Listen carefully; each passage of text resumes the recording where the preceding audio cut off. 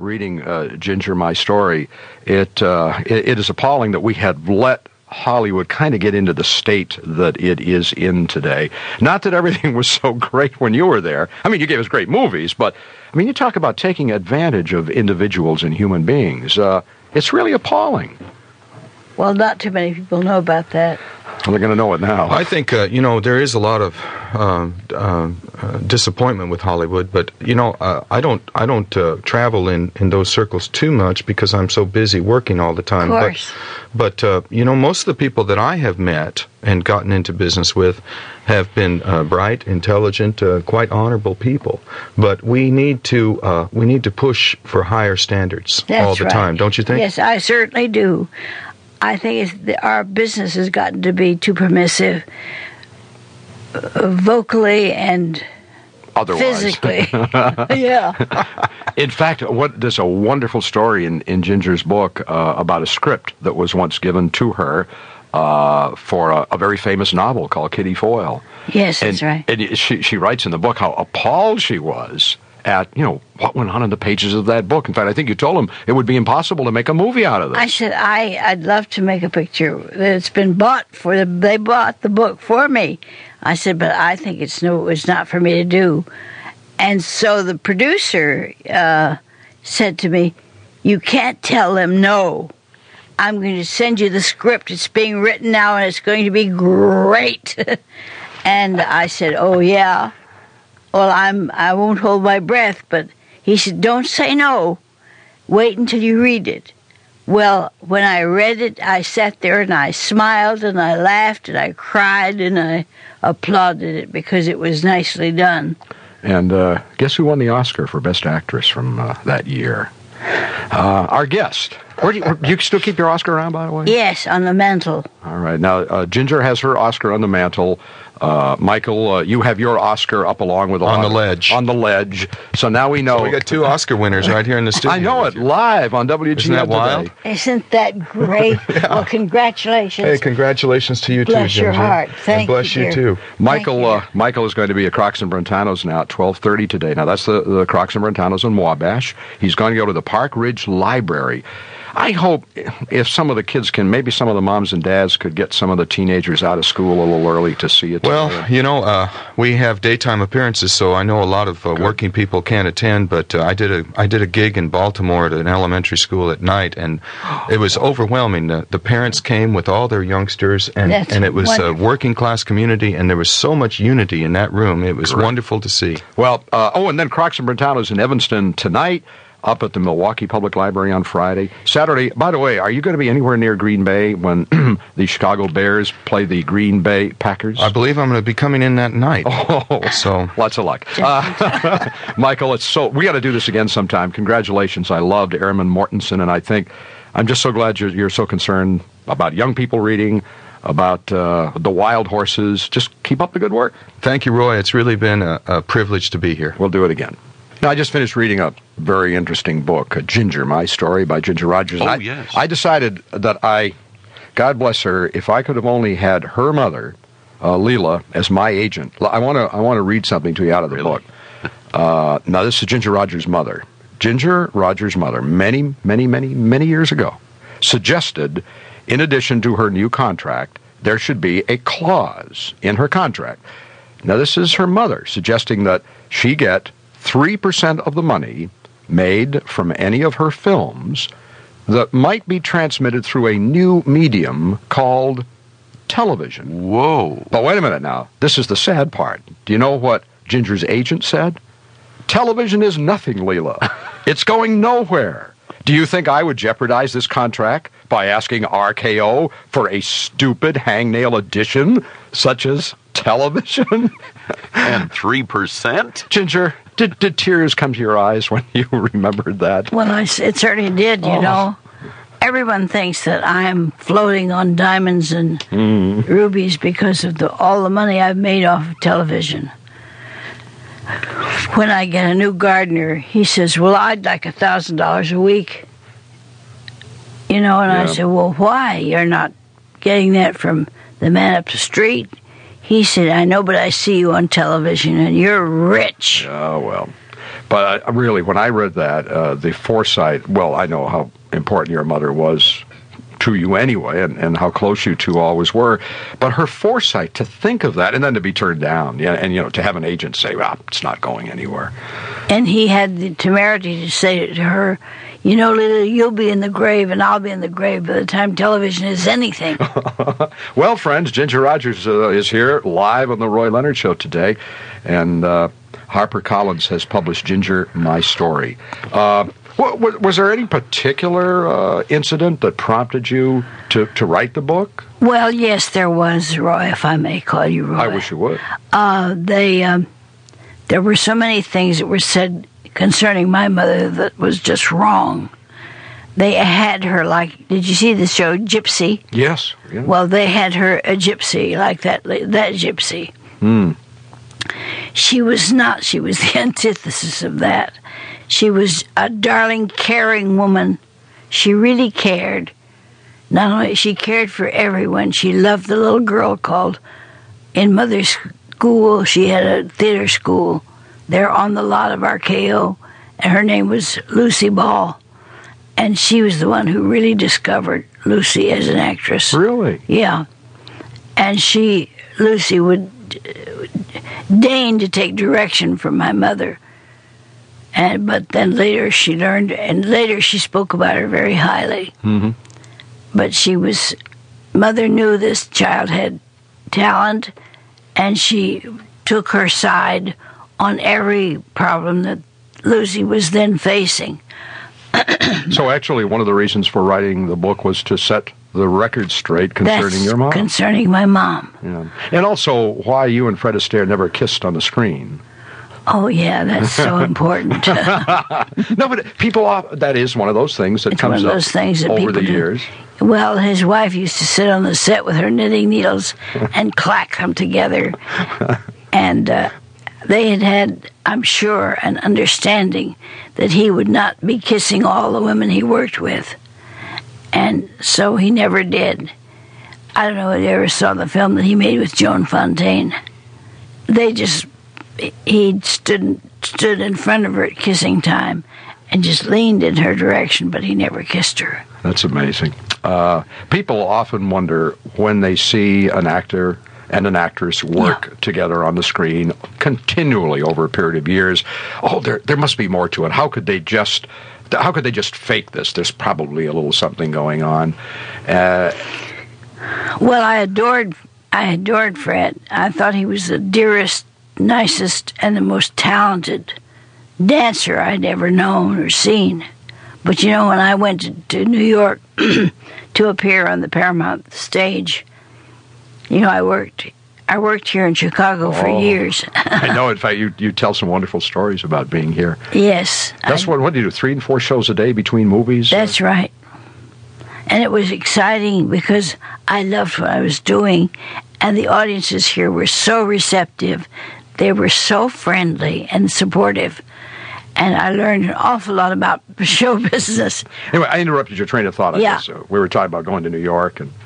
Yeah, well, my mother said, people had said to me, you've got to go to New York because you'll get a show.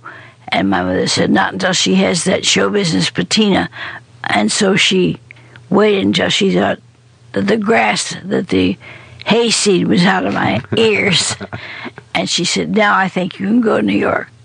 Ginger Rogers is here. I thought of this the other day when I was reading your book, and of course the whole subject of sexual harassment came up, and you do relate the famous Harry Cohn, head of the Columbia Studios, chasing you around his office. But of course in those days, that was really not that unusual, I guess. No. It was par for the producer. Well, how were you able to fend him off? I said to him, I know your wife very well. And he backed off and he said, oh, really? And I said, yes, you say I did know his wife.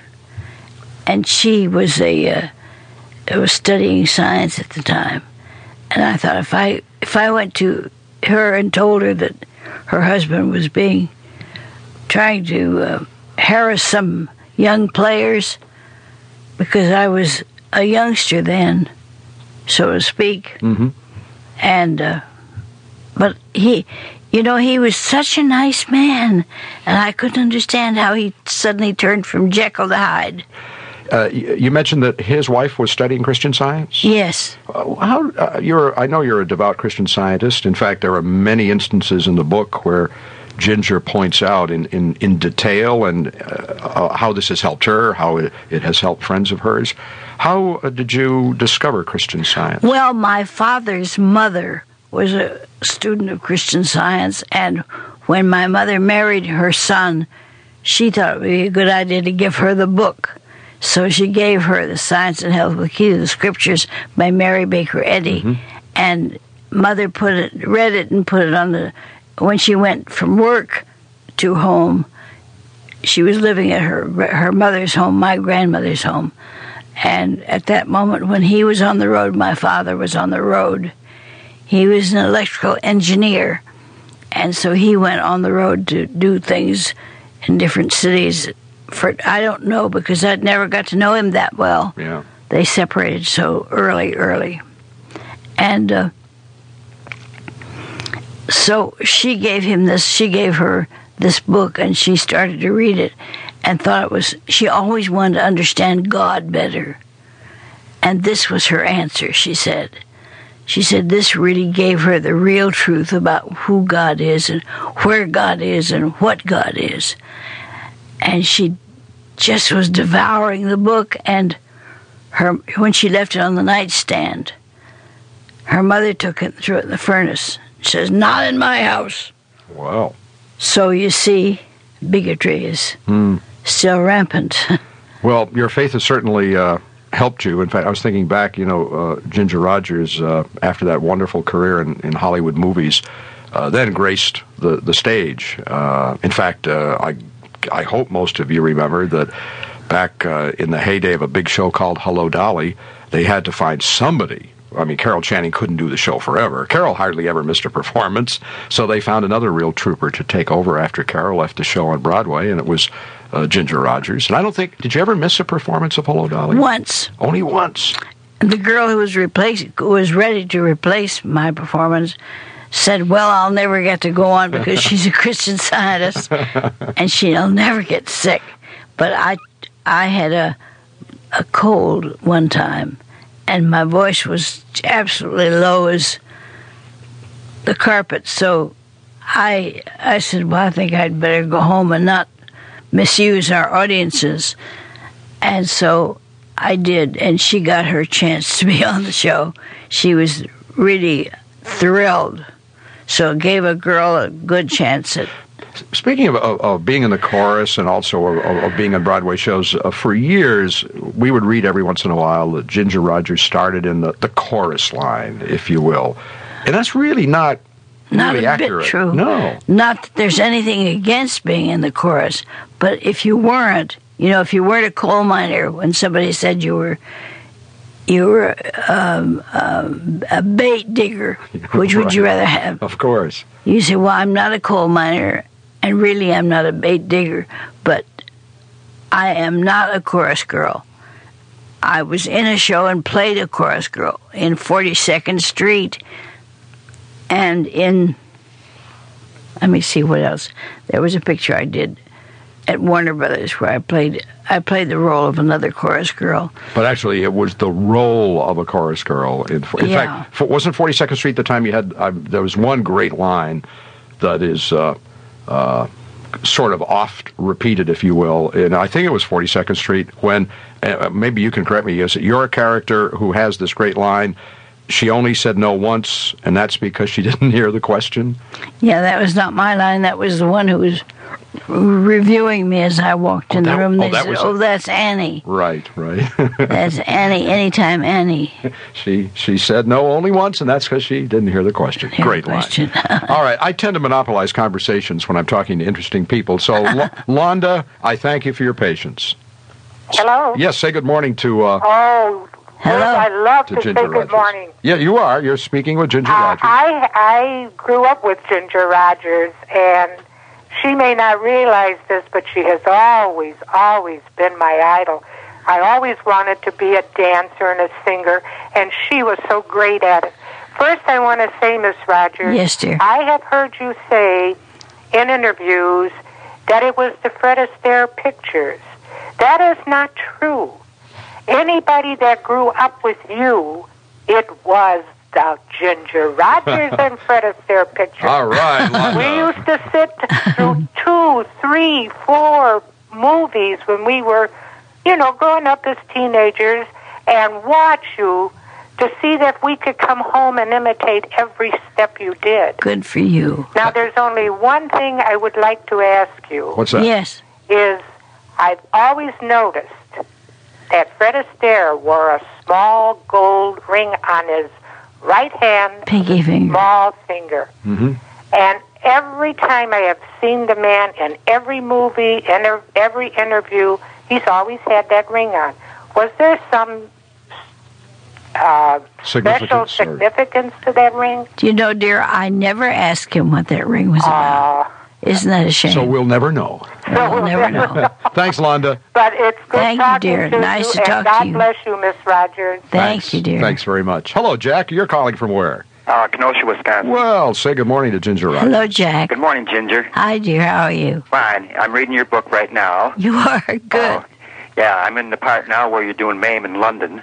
Yeah. And I read most of the autobiographies or biographies, and I think yours is one of the best. Can't put the book down. Oh, thank you. In fact, you and Fred and Gene Kelly taught me how to dance. Really? Well, I always watched the movies, and I used to do semi-pro dancing, and it's just a great thrill to talk to you. Well, it's nice to talk to you, Jack. Yeah, Thank Ginger, you. if I leave my name and address off the phone, would you send me an autograph picture, or can't you do that? Well, I tell you, the only problem, Jack, if we were to do that for you, then what am I going to say to the 417 people that called between now and whatever? Do you ever do book signings every once in a while? I'm doing a book signing today. Oh, are you really? Oh, I tell you what, keep the radio on, Jack, and I'll get the information about the book signing, and maybe you'll have an opportunity to even do better than just an autograph, all right? If you're patient, we'll try to get to you as quickly as we can on the telephones. The book is simply called Ginger, My Story by Ginger Rogers, and it's published by HarperCollins, and we'll get the information on the book signings and everything. Look, we just hit 11 o'clock in the morning on WGN in Chicago, and if you'd like to meet Ginger Rogers, she will be down at Marshall Fields. That's the State Street store, Marshall Fields, today at 12:30, and then tomorrow at 12:30, she'll be at the Crocs and Brentanos in Water Tower Place. So you'll have a chance to meet her and maybe get that fellow who wanted the autograph. Get over to Marshall Fields in an hour and a half or so, or meet Ginger at Crocs and Brentanos tomorrow at Water Tower Place. So I'm doing this commercial for a store that sells pianos, Ginger Rogers, and I'm thinking to that moment in your autobiography when you describe and you tell us the day that George Gershwin played a song for you that nobody in the world had heard, but you were the first to hear it. Yes, and he said, we've written this song for you, Ginger. Come over and sit here beside me while I play it for you. So I was so thrilled. I was so excited. I tell you, I think my heart just went triple beat. I'm excited sitting here listening to you tell us that George, by the way, the song was called But Not For You. And but not for me. But Not For Me, I'm sorry. And then didn't he do, what was the other song in that show? Oh, Embraceable You. Right, and he also played that. And what was his singing voice like? It was a little bit like our black trumpeter. What's his name? Oh, like Louis? Oh, no kidding. I mean, a little raspy, maybe? Very raspy. Oh, really? Yeah. Oh, that's interesting. And so it gave it a very interesting sound, too. Yeah. But he sang there, But Not For Me. And then he sang, then later on he said, now there's another song you're going to dance to by yourself on the stage, do a tap dance. And it's called When It's Cactus Time in Arizona, I'll Be Coming Back to You. This is a George Gershwin song? Yes, and Ira. Oh, gee. When we watch the great classic musicals and we watch you and Fred Astaire dance, I've often thought, I wonder how many times they had to do that. I wonder how long it took to do that number. Was there an average length of time spent? In rehearsal? Yeah. Yes. And in filming, too. in filming, in rehearsals, one thing, because we knew we would do 3 dances in one film. Fred would do one by himself, and that made 4 dances to rehearse. So we took 6 weeks before principal photography. 6 weeks? 6 weeks, and we rehearsed from morning until dinner time at night. Wow. And just do nothing but rehearse. I'll tell you, those were such fun times. We would laugh and create some wonderful steps. It was such fun. Was the filming of the actual sequences, after all of that rehearsal, was it just fairly easy to film? Well, it wasn't in costume, you see. And then when we got our costumes, we found that the shoes didn't work, or the bow on my dress wasn't right. And he found things about his clothes that were not right, too. And that brings in the feathered dress. That's a great story. And I thought, the lady who's my editor, I said to her, "This is the real story told." She said, "Well, you don't need that in your book." And I said, "What do you mean you don't need it in my book?" She said, "Well, everybody knows that one." I said, "No, they don't. Not from my point of view, they don't. So that's going to be in my book." Yeah, and you can read all about it in Ginger's story. We're not going to tell them everything. See? No. Would you if you'd like to put those earphones back on, there are a lot of people waiting who would like to talk to Ginger Rogers. And Don, I thank you for your patience. Thank you. Good morning, Miss Rogers. Good morning. I promised I wasn't going to gush when I finally got on to talk to you, but I just... go ahead and gush. I just wanted to say that I hope, Miss Rogers, you have as much joy in your life as you brought to me and to many others throughout the years. I'm probably going to throw you a little curve right now. I'd like to say that unfortunately I won't be able to see you in person at one of your book signings here, much to my dismay, but that I won't be there. But if you could possibly recall back right after the Second World War, I think you were featured in a book. I'd like to try to pick this book up at the same time, or at least get some information from you so that I could pursue it with the people at Crocs. There was a book called Ginger Rogers and the Riddle of the Scarlet Cloak. That's right, yeah. You're familiar with what he's talking about? My mother wrote it. Oh, she did? Yeah. Oh, my goodness. You didn't know that, Don? No, I didn't. I had that book, unfortunately, as a young kid, and somewhere along the growing up period, I lost it. But I read and reread that. I think there was a Miles somebody or other in there. You were on a switchboard in San Francisco or someplace, I think, in that book, were you not? Yes, I think so too. Yeah. But at any rate, is there any way that I might be able to get a hold of a book? Well, there are stores. There are stores that feature getting old books, because that's quite an old book, and old or rare books. You can get them at some stores. If you find it out through your library. Your city library, they'll tell you where to go to find it. What's it called? Ginger Rogers and the Riddle of the Scarlet. And the Riddle of the Scarlet Cloak. Yeah. Well, get one of your old bookstores to go on a search, and who knows, you might be able to come up with it, Don. Thank you. Thanks for calling. Hi, Joan. Hi. Hi. I know Ginger Rogers made musicals, comedies, and dramas, and they were all equally magnificent. Wonderful, thank you. Did you have trouble convincing the producers that you could go back and forth between the various genres? Well, I tell you what, I had trouble with the producers to think that I could play anything but a smiling, dancing girl. They said, "Well, keep your silk stockings and your high heel shoes on." Yeah. And that's really your best at it. There's so few, they said, who are so good at it as you, and so why don't you just stay there and be happy? And I said, "No, I want to play things that are really like, let me see." Black Widow? Well, that's not comedy, but I mean, no, I can remember a movie that you did in the 50s, Black Widow. Yes. And a lot of people were surprised at that because they didn't think you would ever play a not-so-nice person on the screen. Well, I that was really a big question in my life, too. Should I do it? But I got a call from Daryl Zanuck. I was in Italy at the time. I got an overseas call from him, and he said, I've got just the script for you.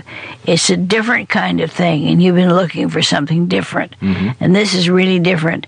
I'm not going to tell you the story. I'm going to send you the script. You read it and call me back. So I read it and said, he said, this is really a change for you. Of course, you know, that word is very good for me because I wanted to do something that was different. Right. So I did. And then you did a movie the year after that, a movie called Tight Spot. Yes. And I would presume the success of Black Widow led to... Well, it all of it sort of combined led to much more important feminine roles.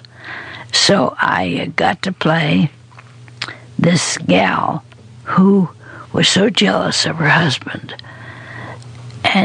but she just, I don't think I should tell you about it. I'll let you read it. Very smart. By the way, one of the questions that I often ask my guests, especially an actor or an actress, until I picked up the book and read it, I didn't know I'd already have the answer, and that is, what roles have you turned down? Is there any role that you wish that you were offered that for one reason or another you turned down that you wish you had taken? And there are a few in the Ginger Rogers story. Yes, there are. Yes, well, To Each His Own would have been a story I should have taken. Oh, yeah. But this is one thing my agents kept saying, you should play it. But at that time I was about 19 or 20, and they were going to make me the mother of a 24-year-old boy. Yeah. I thought, well, do I really want to get into that kind of role so that I'll be playing roles like that? And they offered you the Snake Pit? The Snake Pit, yeah. Oh, my. And what was the other one? Oh, His Girl Friday, I think you said. Yes. Did you say they offered you that, Yes, too? that's right. Yeah. And I was mad at myself later that I turned it down. And then at the end of my motion picture business, they offered me Ball of Fire. Oh, yeah.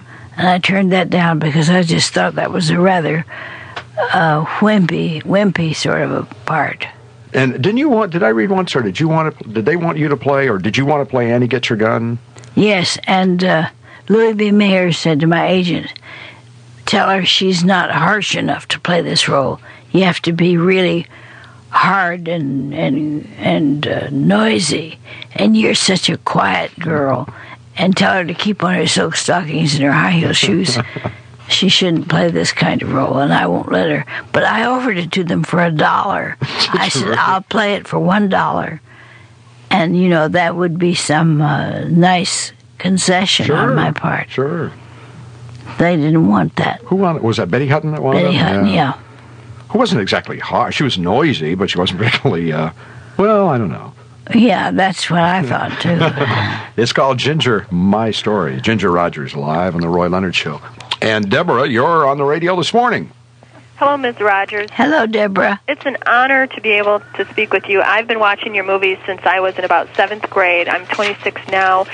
And you really are a legend, even to younger people. Well, thank you, darling. That's very kind of you. You're probably the most beautiful actress of the classic era. Oh. Hey, you've made the morning. You're very generous, dear. Thank you. Really paved the way for women today by your contributions. Well, this is an interesting point that Deborah brings up when she says that, you know, you paved the way. The interesting thing about reading her book, Deborah, is, as a matter of fact, do we have one? We have an extra copy of the book. Ask Mike to bring it in. Would you do me a favor for this young lady? Sure. Would you autograph a book to her that we can send to her? Of course, I'd love to. I'd like to do that, Deborah. Oh, thanks. I'm going to try and see her tomorrow, too. Good. Well, what I was going to get at, when you mentioned that she paved the way, and the interesting thing that you learned from reading Ginger's story is that as glamorous as it seemed up there on the screen, there's an awful lot of hard work that goes into it. Yes, there certainly was. And putting on wet shoes that just been dyed to match your dress made them tighter on your feet than ever. And that really caused quite a problem. And having people want to change the color of your hair. Yes. When you didn't want to change the color of your hair. No, I changed my own hair to darker again. back to a darker shade. When I appeared here at the Oriental and the Uptown and a few of the other theaters that belonged to Skouras, I was a chestnut-colored hair person. But when I got to California, they just took me in the room and started doing something to my hair, and I said, "What are you doing?" And they said, "Well, your producer wants you to have more light hair." And I said, "Well, wait a minute, I want to get my mother on the phone." I was still underage, you see, at that time, and I didn't have to take all that stuff from other people. My mom had to take care of it. Deborah, you just hang on for a minute. We'll get your address, and Okay, thank you. we'll send you an autographed copy. By the way, now, if you didn't hear a few minutes ago, Ginger Rogers will be autographing copies of her book in about an hour or so, around 12:30 at Marshall Fields downtown today, and then at Crocs and Brentano's in the Water Tower Place tomorrow. Could you give us an inkling, if you don't mind, what was Howard Hughes like? Well, Howard was a very bright, intelligent man. He was great fun to discuss things like aeronautics, which I knew nothing about. And so he'd draw me pictures of the leading edge of a plane. He said, "You know, why so many planes have been falling in the wintertime is because the snow packs there and it becomes ice." And he says, "I have invented a heater to go inside." He said it's soon to be put in all planes. So those things were really, to me, a very interesting thing to hear what goes on, you know, in big business. And he was really a fascinating man. And yet, you know, later in his life, he became such a recluse. Could you have predicted this? Would you have known? I realized that when he wanted me to marry him, that he wanted to lock me up in a corner somewhere so I couldn't get out, so that he could just say hello to me when he wanted to. And that's what he did to Jane Peters. Yeah. He locked her up. I know you've got to run because you've got a lot of things to do, but I just wondered, is there one relationship in your life that you will probably remember more fondly than any other? Yeah, I think my relationship with my mother, of course, was very, very close. We were just like two peas in a pod. But as far as a man, if that's what you're leading to, yes, I think Lou was probably one of the most bright fellows. He could do anything. He could write a symphony. He could play an instrument. He could write. He was good at everything he did. Lou Ayres? Lou Ayres. Well, you mentioned in your book that he was really your first love, was he not? Well, he's not my first love. He was my second husband, but I thought... But you had admired him from afar long before long before I got to meet him, yes. Right. And our meeting and our whole romance was really a very fascinating and happy thing for a young starlet that comes into Hollywood. I was really taken by him. Well, there's so much more to read, and it's written with love for the people involved and the industry involved. It's not one of those kind of tell-all things. Oh no, of course not. I wouldn't get myself involved in. But it's interesting. Let's say one quick question. Mary Ellen, I know you've been waiting a long time. Real quick, if you will. Yes, I've had the pleasure of enjoying quite a few of Miss Ginger's movies lately, and I have noticed that you were a great actress, not just a great dancer. Well, thank you, dear, very much. I recently saw one that involved you and Lucy and quite a few young starlets of the time living in a boarding house. Stage Door. I'm sorry?